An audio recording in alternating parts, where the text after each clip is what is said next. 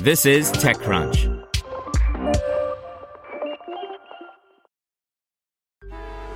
Traffic jams, tailgating, pile-ups.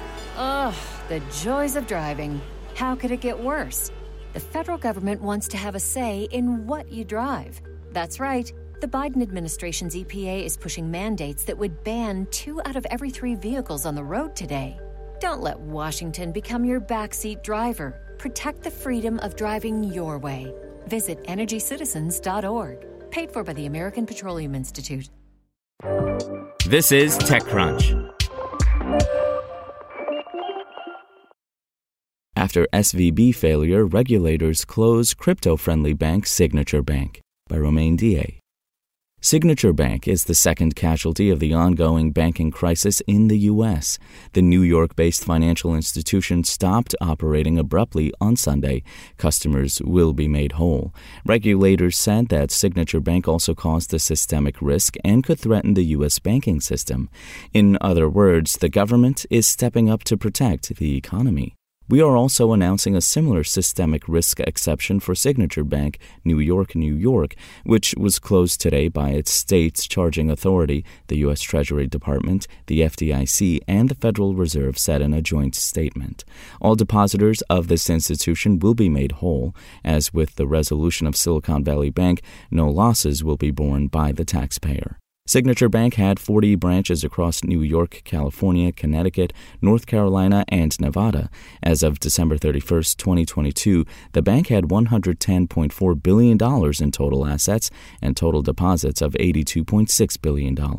The financial institution provided banking services to real estate companies, law firms, and cryptocurrency companies. Around 30% of the bank's deposits came from the crypto industry.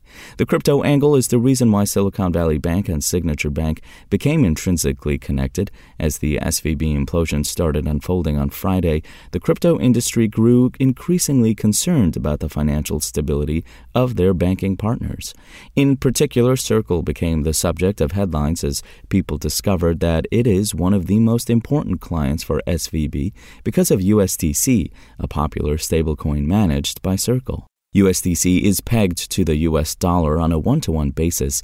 It is designed to be backed through reserves consisting of a mix of cash and short-term US Treasury bonds. Essentially, when Circle issues a new USDC, it scores $1 in a bank account as collateral.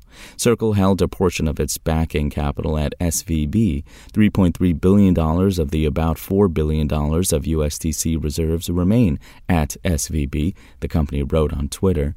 Everything will be fine for these assets stored at SVB as the Federal Reserve announced that depositors will have access to all of their money on Monday morning.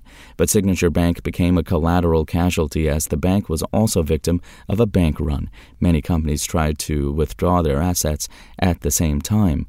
That's because many clients had more than $250,000, and the FDIC insures assets up to $250,000 per customer.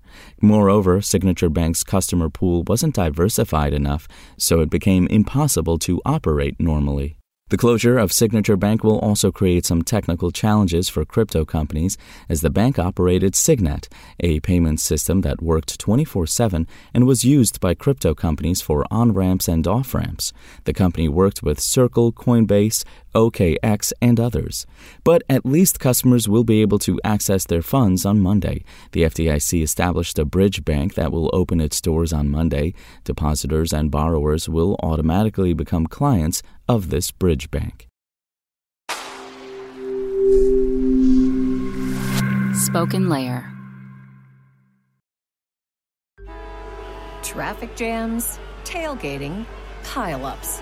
Ugh, the joys of driving. How could it get worse? The federal government wants to have a say in what you drive. That's right. The Biden administration's EPA is pushing mandates that would ban 2 out of every 3 vehicles on the road today. Don't let Washington become your backseat driver. Protect the freedom of driving your way. Visit EnergyCitizens.org. Paid for by the American Petroleum Institute.